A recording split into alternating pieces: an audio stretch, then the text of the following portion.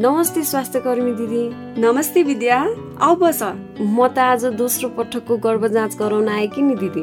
ए, 6औं महिना लागिसकेछ है तिम्रो पनि? हो नि। अनि साँच्ची कोरोना भाइरस विरुद्धको खोप लगायो त? छैन नि दिदी, हामी गर्भवतीले पनि कोरोनाको खोप लाउन मिल्छ र? हुँदैन भन्थ्यो त। यसअघि उच्च जोखिम भएका गर्भवती महिलाहरूलाई मात्र खोप दिइन्थ्यो, तर अब सबै गर्भवती महिलाहरूलाई गर्भवती भएको पहिलो 3 महिनापछि खोप दिन सकिन्छ विद्या। ए, गर्भवतीले खोप नलाए हुन्न र दिदी? लाउनु पर्छ विद्या। गर्भवती महिलाहरू कोभिड-19 को जोखिम समूहमा पर्छन्। कोरोना भाइरसको संक्रमण भएको अवस्थामा गर्भवती महिलाहरू अस्पताल भर्ना हुन पर्ने र अरू थप उपचारहरू चाहिने हुन सक्छ।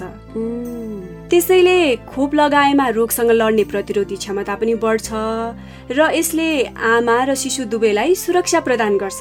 ए, त्यसो भए म पनि आजै कोरोना भाइरस विरुद्धको खोप लगाउँछु।